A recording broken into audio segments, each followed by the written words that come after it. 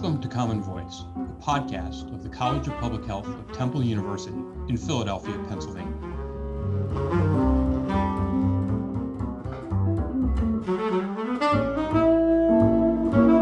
Hello, everyone. Welcome to this month's episode of Common Voice, the podcast of the College of Public Health.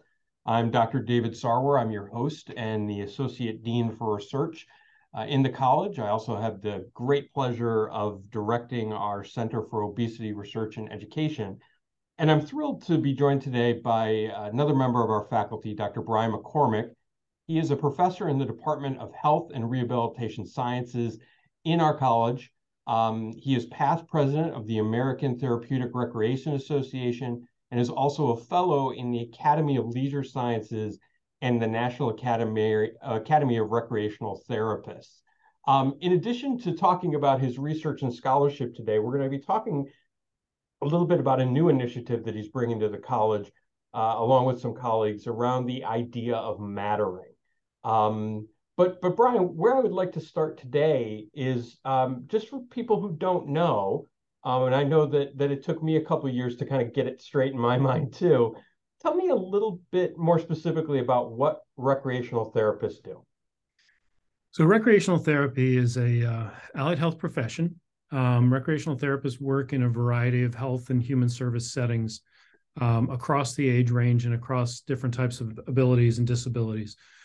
But what they all have in common is the use of recreation activities and forms and even concepts as a habilitative or rehabilitative tool. One of the stories that I've told about how recreation therapy oftentimes uses recreation as a motivational tool is my brother-in-law had surgery on a jugular. He had fairly extensive cancer, and one of his favorite things to do was fly radio-controlled airplanes. And a week or two after the surgery, he was still in a bit of pain. But we were out flying radio-controlled airplanes, and so what he's doing is he's looking up, he's turning his head. Whereas in an exercise approach, you would have said, okay, do this, do this, do this, and it hurt. But by flying radio-controlled airplanes, the exercise was a side effect of the intrinsically motivating flying the plane. And so a lot of what we do is use these types of activities that are engaging to people as a habilitative or developmental tool, whether that's social development, interpersonal development, cognitive development. So recreation and leisure involve, sort of whole person, and that's how we use that as a habilitative tool. So is the idea then that as opposed to somebody in my field who does weight management, as opposed to prescribing exercise, your approach would be more to say, let's find a recreational activity for you to engage in, and this in addition to enjoying that activity, the side benefit will be you will get David's exercise prescription fit in. Yep. And one of the things that we really talk about is approach versus avoidance goals. This idea of when the activity itself is its own reinforcement, that's an approach goal. But when the activity is a means to avoid some negative outcome or, lose weight, it's more difficult for people to maintain those motives, right? That when an obstacle presents itself in an approach goal, people will move a lot of things to maintain that behavior because the behavior is the reward.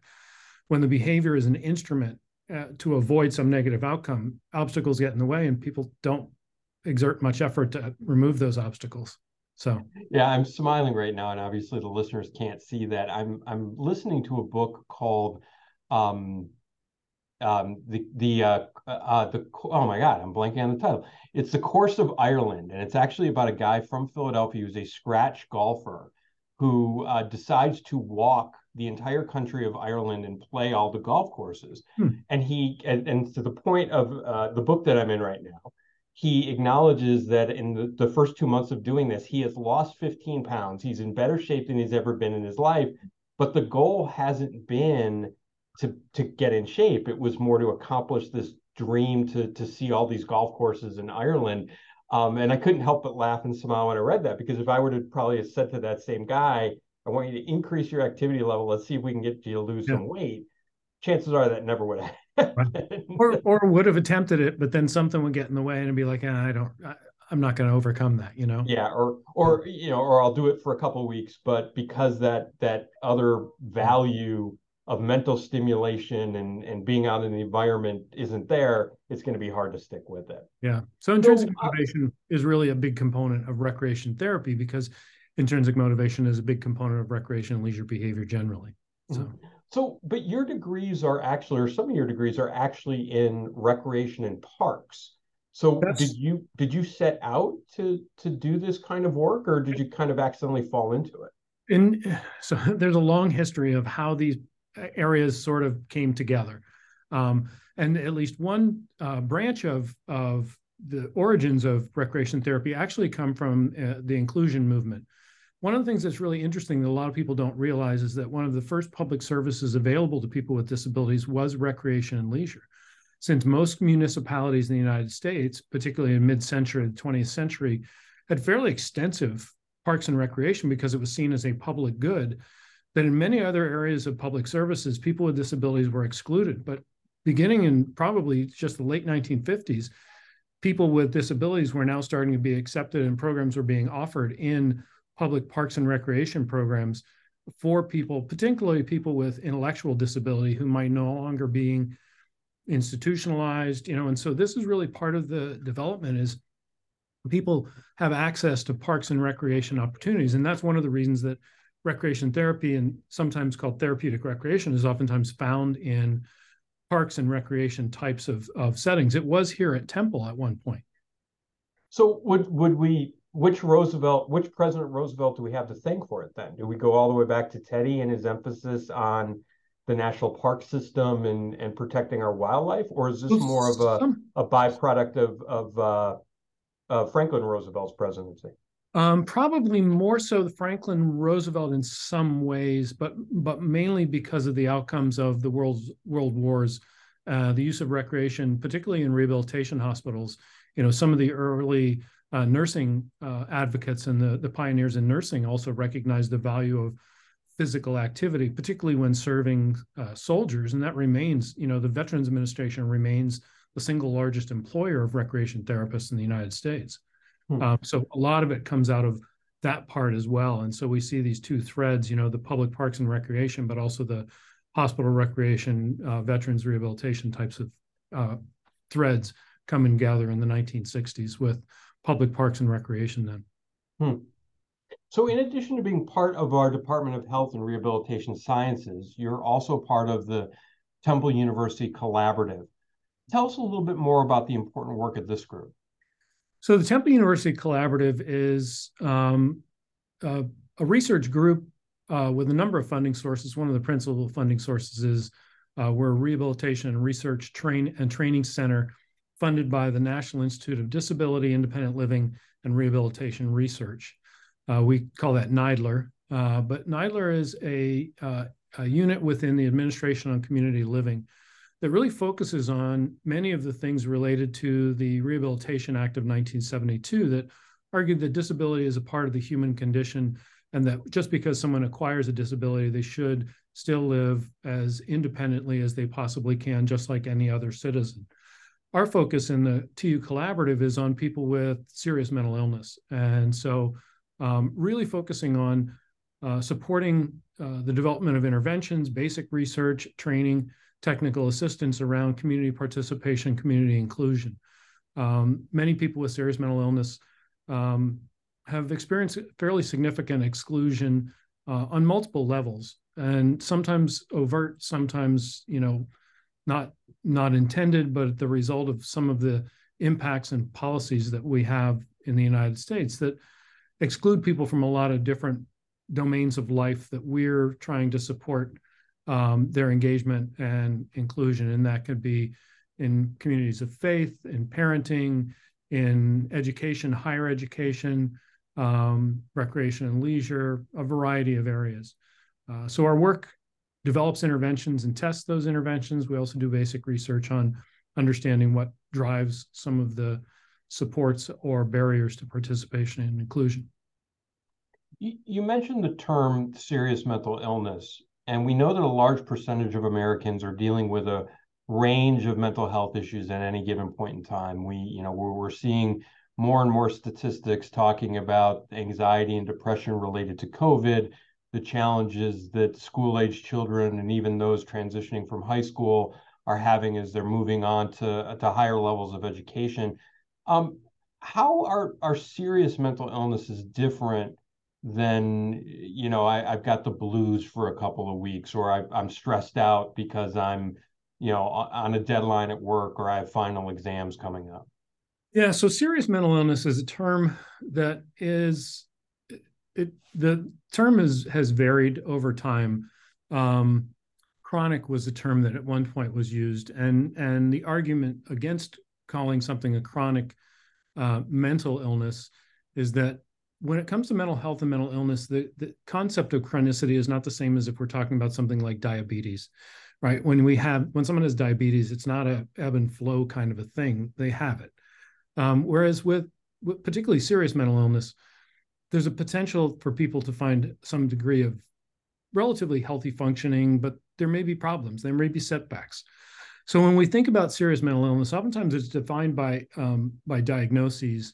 So principal among those are going to be schizophrenia spectrum disorders. These are psychotic types of disorders.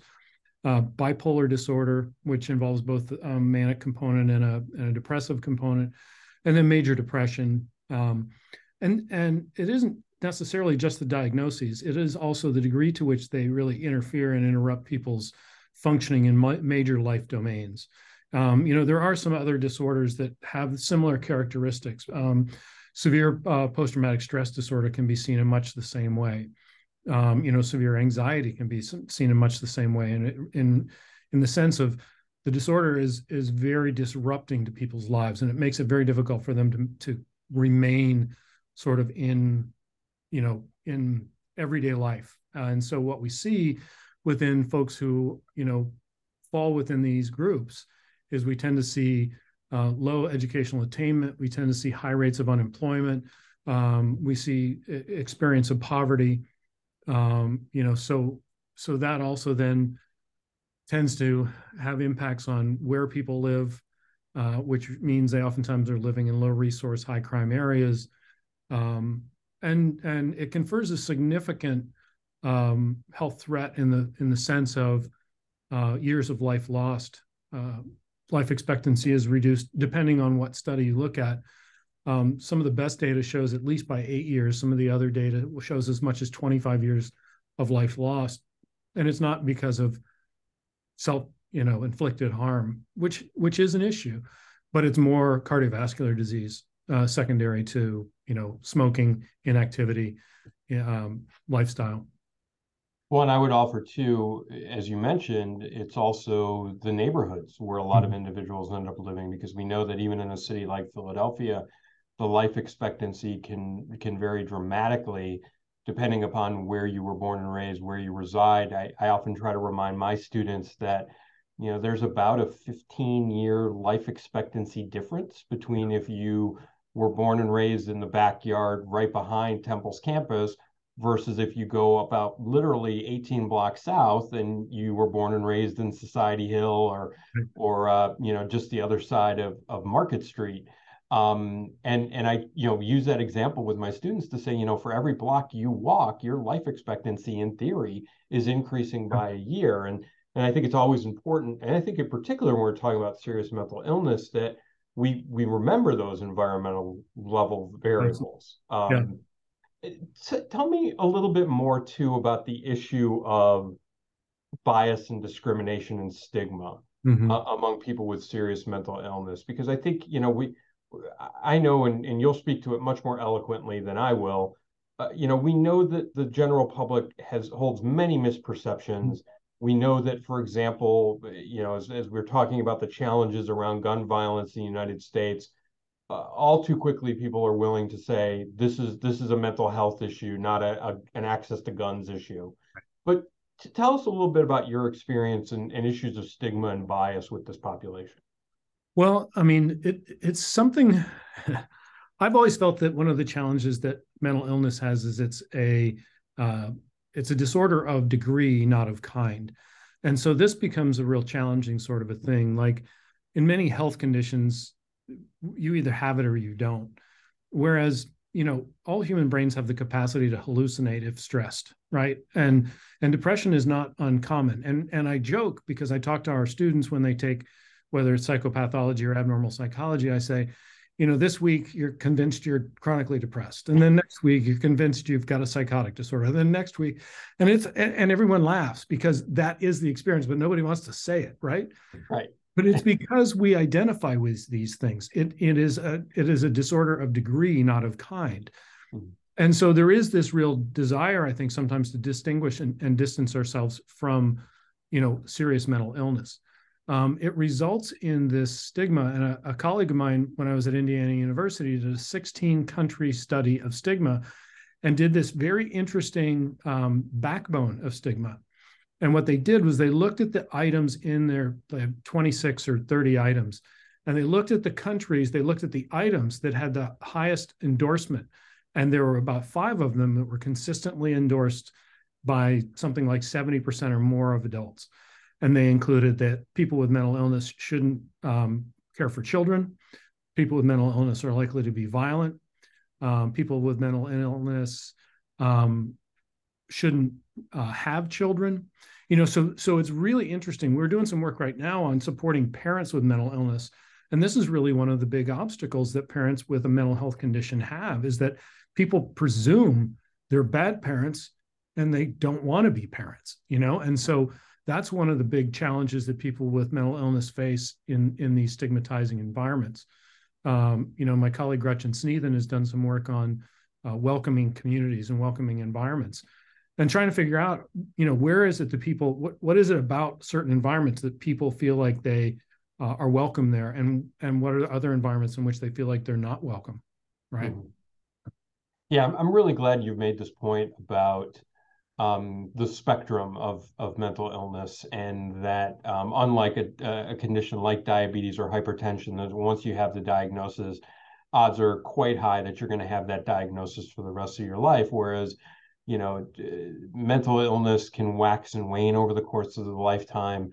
Like as a clinical psychologist, I've had the fortune of meeting people with severe mental illness who have actually figured out, oftentimes with a tremendous amount of support and professional help, how to manage their disorder as well as they can, and still have stable family lives and careers and so forth. But the journey to that can often be very long and challenging. And I think without some of that community support, let alone just that larger notion of acceptance, it's harder still.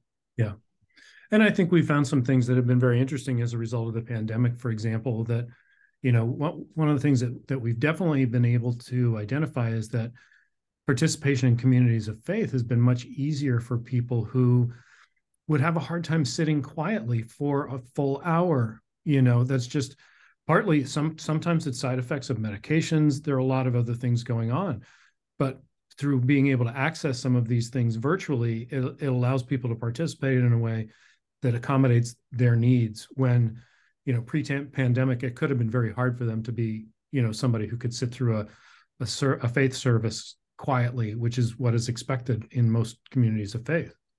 So I agree with you 100%, but I think, in talking about this issue of remote connectedness and, zooming into a religious service, I had the great pleasure of being trained by some world's experts in anxiety disorders. And one of the things that they would have said, at least 30 years ago, pre-Zoom, is they would have said, but it's so much better to find a way for the person to go into the house of worship and figure out how to overcome their anxiety. Where do you fall on that continuum of the importance of, is using technology like web conferencing, has that been helpful to people with serious mental illness, or is it good but not optimal in terms of when we talk about community engagement and participation? Well, what's funny is that we're increasingly looking right now at this concept of digital participation. If we think about our involvement in the community, in the larger world, digital technologies are here to stay. And the way that we engage with our both in vivo and virtual worlds is really rather important. And the more that we're looking at this, the more we're looking at the people who are excluded in the in vivo world are also being excluded in the digital world. Mm-hmm. And so thinking about this as a way of participating, is face-to-face communication, one of the best, and most people would argue it is sort of the gold standard. The challenge is, though, if you've been simply excluded previously, this now gives an opportunity for some level of inclusion, right, and some degree of connection. The challenge too is that, in the example you used, for having the individual address their anxiety by going to that setting and dealing with it is only one half of the story. The environments themselves are not accommodating. So if we really want to make this happen, then we have to work with the community services to say, you can figure out a way to accommodate people who may not be able to participate in the way you have historically wanted everyone to participate. So it's a two-sided sort of a thing. Ideally, the face-to-face being there, there's a certain importance to that. It definitely, it's more cognitively complex. There's a whole other area on environmental enrichment that we've been looking at too, is more cognitively complex. It keeps the brain active. Getting out of the house is important. But at the same time, complete exclusion and isolation is just as bad. So, is this a alternate or, a way of engaging in the digital community that has previously been excluded? So, and I think, again, you raise an important point, which is where face-to-face, many people would say, is that ideal. What are we seeing? We're seeing this early signal from the literature that engagement in healthcare services, because of telehealth, increased profoundly, and that we've seen a decrease in no-show rates and last-minute cancellations in all forms of healthcare, because it's not just it's everything that it takes to get from your home to the office and back, and the time and the costs and the inconvenience, as opposed to, okay, I've got to go find a quiet place and jump on a Zoom call or a web conference with somebody for a period of time. We I think all too often discount those challenges and how that can be hard for everyone, let alone people dealing with chronic health issues. And who typically have very limited resources. So a lot of the logistics of getting to and from are some of the biggest barriers. Yeah. So you've had the tremendous honor of being awarded not only one, but two Fulbright scholarships for work that you've done in both Serbia as well as Bosnia. Mm-hmm. I've had the great fortune of hearing a little bit about this, but tell us a little bit more about what it was like for you to take your work to those countries. Well, it actually began with work that I started in 2003 when I was in Kosovo. And so many people may not remember, but this is former Yugoslavia. In the mid-90s, or early to mid-90s, the country of Yugoslavia, made up of a number of republics, broke up in a fairly violent way, ending with a pretty significant war in Bosnia. In 1999, a similar conflict happened in the region of Kosovo, which is a southern section of Serbia, but it was mostly Albanian, ethnic Albanians in that area. I was there working with the International Organization for Migration in a program called Psychosocial Trauma Response. And it really had come in and was trying to reorganize the mental health system in former Yugoslavia. And so on a bigger level, what happened was, because Yugoslavia was a command economy, a communist organized economy, it was very much a centralized system. And so centralized institutions were still the norm, very large mental institutions. And that is the broadest sense of the word. It included people with mental health conditions. It included people with intellectual disability. It included people who were in poverty. There was a warehousing system. And what happened was everything got, as it broke down, the ability to support people was pretty limited. And so this began a process of trying to build community mental health systems. And my work had always been in community mental health. And so initially I went in when I was in Kosovo and did some trainings on the developmental use of activity. And in that I was working with a number of NGOs, non-governmental organizations that were already in Kosovo. So I worked with War Child, which is a fascinating organization created by Bob Geldof of the Boomtown Rats, to support children in refugee camps in Bosnia. And it went on to build, this presence. But what they were doing was they were bringing adaptive physical educators into classrooms to work with children. I also worked with Doctors of the World. I worked with Vietnam Veterans of America Foundation, who are a big supporter of anti-landmine campaigns and Sports for Life. And so I brought them all together and we did some trainings in the large mental institution.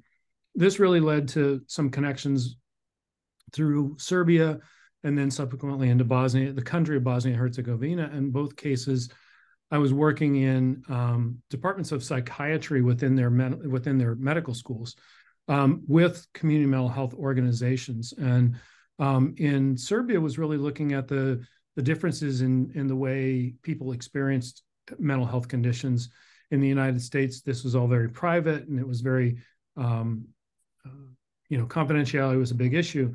Yet I was working in a smaller town in Serbia, and in one of the ways we were training people, we're doing a field-based survey, and we were saying, so if someone asks you, what are you doing? You don't have to say, well, I have a mental health condition, and this is the study I'm taking. He said, why would I not tell people? Everyone knows that I have a mental illness. This is not a problem. And so we started looking at differences between urbanization. There's this puzzling survey that came out called the International Study of Schizophrenia that people in industrial and developed countries actually fared worse over time than people in developing countries, which was completely the opposite of the expectation. And so people really tore this finding apart and nobody could really place why. And part of what we were looking at is perhaps it has to do with the ability of people to be integrated into small towns, but isolated in these larger cities where they could become invisible. That then led to some work that I did in Bosnia with one of the first true users organizations. So the users organizations are people who are mental health consumers who have created their own self-help group. And this is the group Phoenix. And Phoenix was formed in 2020 with a psychiatrist who was a very forward-thinking psychiatrist who believed in what we call the dignity of risk here at the collaborative. And the dignity of risk is that we have to balance the dignity of care, the duty of care with the dignity of risk. And if we protect people from ever failing at anything, that's actually not like life for other people. That we all have the ability to try things and that we can fail at those things, and we're not always protected from every possible failure. And so this psychiatrist was working with a number of the president is an incredible man by the name of Vahid Dulovic. He is a Bosnian War veteran, survived significant wounds, 26 surgeries in Germany, and was brave enough to come out as having a mental health condition. But he has been the president of Phoenix.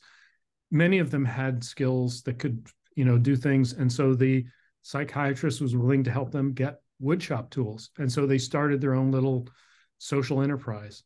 And this, became something that built over time and continues to this day. Unfortunately, I missed their 20th anniversary in 2020. I was going to be there for that, but that got shut down. But they continue to support and advocate, and they're completely independent of the mental health system, unlike many other users associations that still are connected or sort of under the umbrella of the mental health system, and so sometimes controlled still by psychiatrists and mental health workers, whereas Phoenix is not controlled by them, but they work in partnership with the mental health services. So those are the kinds of things that we've been doing, working in that area. It's fantastic work, Brian, and I have to say, I love this phrase, the dignity of risk, because as I mentioned before, I had the good fortune of being trained by other psychologists with great expertise in anxiety disorders, and one of the things that they were big proponents of is what's known as exposure and response prevention, which is when you are facing an anxiety-provoking situation that, as opposed to scurrying and running in the opposite direction, you should embrace the discomfort, figure out a way through that discomfort and anxiety, and figure out a way to, do what you want to do on the other side of it. And, I think it's also a very innate human quality Yeah. of that we should be able to find the ways to challenge ourselves appropriately, to embrace new experiences, Mhm. to do new things, and yet, oftentimes, and it's never this simple, but oftentimes, we are sometimes the brakes on that car. We're the ones who say, I don't know if I can go live in a foreign country for 3 months and try to Right. help people. I don't know if I want to get on an airplane. Yeah. But I think the dignity of risk is such a beautiful phrase to think about those issues, not only for people with serious mental illness, but I think for all of us. Yeah. I mean, I think one of the biggest challenges, and something that I really think contributes to challenges with anxiety, is the ability to fail. That people fail. I point out the number of grants that I didn't get. Yeah. That's you have to deal with that. Failure is a part of, nobody goes from success to success to success. Everyone experiences failure. And if we take away that risk of failure, and that's what oftentimes is this idea of the duty of care and protection. But if we take away the risk of ever failing, we really undermine people's abilities to be a part of society, right? I mean that, and then we can really heighten anxiety about anything that becomes challenging, because I don't know how to fail. I don't know how to deal with failure. Right. Yeah, they don't know how to recover from it. And Mhm. you mentioned grants, and you're absolutely right. You and I are both baseball fans. We just as easily could say, the best hitters in the game Yep. fail 70% of the time. They Yep. they don't put the ball in play. They don't end up on base. And that's on the one hand, those are the hitters that we applaud as being the best in the game. On the other hand, those are individuals who, in theory, are failing Right. 60 to 70% of the time. Yeah.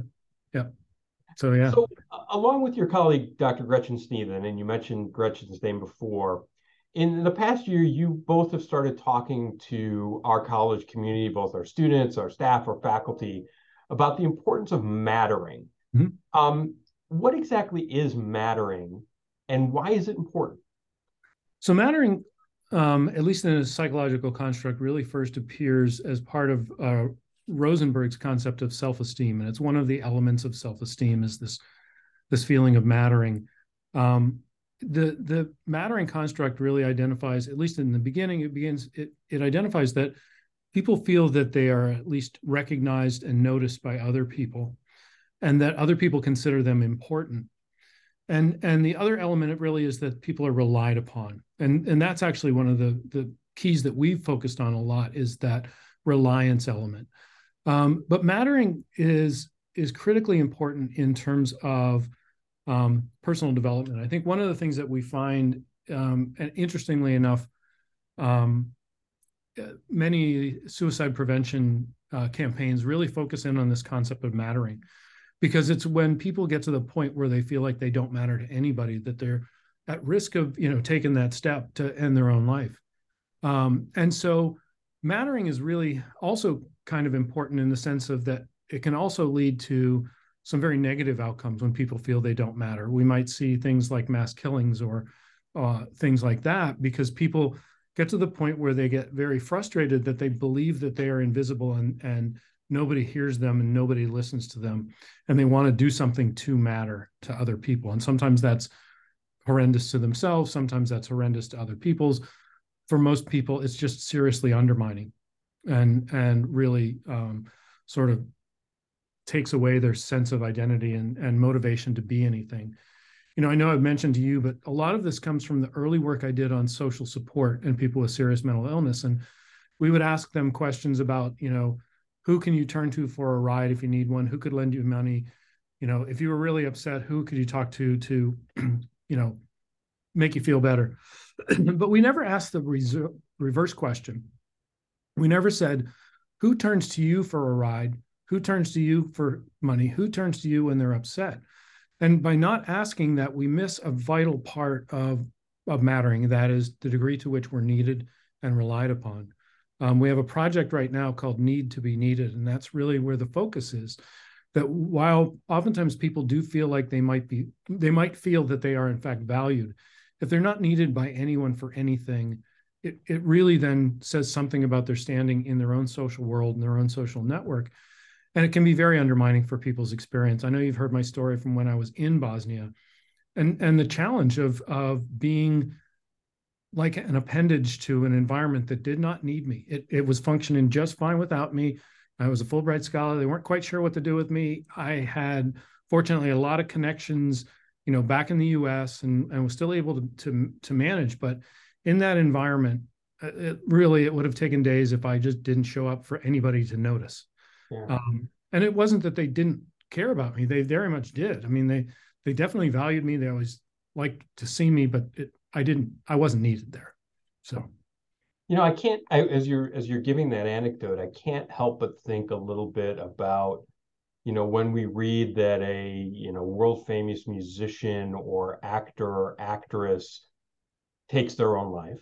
yeah. And we all kind of say, but they were universally loved. They had tens of thousands of fans. How would that, if not hundreds of thousands of fans, how would that not be enough? But when you hear stories about musicians and the challenges of being on the road, you can, as you explained it was easy for me to appreciate that, boy, it's one thing to play in front of 20,000 screaming fans, but if you feel like, do I, what else do I bring to these relationships? Where else is, how do I matter beyond that? And It I begins think to make a little bit more sense. and I think a lot of times too that sense of mattering can be as simple as one relationship, you Mm-hmm. know. And I think that's part of the thing here is that somebody who might have thousands and thousands of fans may not have a close confidant to whom they matter. Yeah. And so that really can be something that's really quite undermining. Yeah. You know, Or I, their close confidant is half a world away and they're not going to see them for 3 more months because yeah, they're, you know, yeah, filming a movie, they're on tour, yeah. wherever. It's So interesting. Some of the early work on mattering also came out on adolescents and looking at mattering to their families and, what would be called antisocial types of behaviors, engagement in smoking and alcohol consumption and those sorts of things. And when you think about adolescence, it is a difficult time in which, it's a movement from childhood in which sort of the relationship between parent and child is very strongly one-sided, you know, but as adolescents become adolescents, the question is, where can they add value in a way that makes sense? Prolotensky talks about mattering as these two components, being valued and then adding value. And while they may be valued by their family and their parents, and some aren't, they may have almost no opportunities to add value, to make a difference, to be somebody that's relied upon. And again, we see this in late life too. And this is another one of those challenges when many of those roles that we adults typically have had, whether it's being a parent, you may still be a parent, but your children now may have their own children. And so your role is very different. You may retire or leave whatever it is your, career, your vocation is. And so you may lose a number of these things where you have these opportunities to add value, and that oftentimes can be this undermining process that people, have a very hard time continuing to see that they matter in the world around them when many of the things they used to do that really, really mattered are gone. I think also, and I've talked with Gretchen about this too. I think this also is something that can be understood in the sense of combat veterans who leave the service doing something incredibly meaningful, and now in civilian life, everything pales. yeah. So, In one of the studies that I'm doing with some combat veterans, that's something that we hear a lot. It's mhm, not universal. right, And it actually does seem like those who have found something that brings, whether it's family, whether it's raising children, whether it's doing some form of volunteer work, or right, paying it forward right, in the proverbial way, seem to be the ones who are adjusting to home life a little more readily. yeah. So my last question to you, Brian, where would you like, let's fast forward 3 years, maybe five. Um, where would you like to see this work be, both in terms of your research, but also maybe in terms of the culture of our college? Well, I think the concept of mattering is one that when you talk to people about it, it seems intuitive. This isn't a complex psychological construct. It's a relatively simple one, And I do think people understand it. One of the things I think that's the most important about it is that it's very much a modifiable factor, right? We can do things to help people feel like they matter, and to convey that they matter in ways that are meaningful, right? It's not just to make people feel better. It actually is, we can rely on people and help them to understand that they in fact matter. I have, significant concern that particularly our undergraduates oftentimes feel that they don't matter, to whether it's us as instructors, whether it's our departments, whether it's our colleges or our university. They feel like they don't matter. And I think that really has an impact on the way they engage with their own education, right? It's not, they just don't see the connection. And I do think that that's one of the places that we can start to make a difference is to make sure that we as faculty and as administrators understand what we need to do to help to make sure that our students understand that they do matter to us, and develop ways that allow them to feel that way, to really, do things that are valuable, meaningful, that really connect them with their peers, with their instructors, with their institution. I think the same is true of many of the people that work with within our college. One of the most interesting studies that I saw in reading some of the stuff about mattering had to do with looking at the culture of mattering within a hospital and some of the custodial staff's feelings about being invisible. That, they felt that the, residents and physicians and even some of the nurses didn't even appreciate what they did. So I think that's one part of the other process too, is to ensure that it isn't just the students that we have to look at. There are a lot of people within our institutions who don't get the attention that people like me get, right? I mean, I get attention for getting research grants, but there are a lot of other people who that's not their job, and they don't get attention for doing their job. Right. And I think it is such an important strategy and thing for all of us to keep in mind, because that's what strengthens our communities on so many different levels. It's that personal touch, it's that eye contact, that's hello, how are you? That, not only makes that person feel like they matter, but as you were saying before, the importance of sharing that and sharing that goodwill with others to really kind of make our communities better and stronger. So Brian, I want to thank you for really just an incredibly engaging conversation. We covered an awful lot of ground, didn't probably talk as much baseball as I would have thought we might have, but maybe our listeners will thank us for that. But again, I want to thank you for spending some time with us in our community. Everyone, this has been our most recent episode of Common Voice. Been thrilled to be joined by my colleague, Dr. Brian McCormick, and we'll see you with our next episode.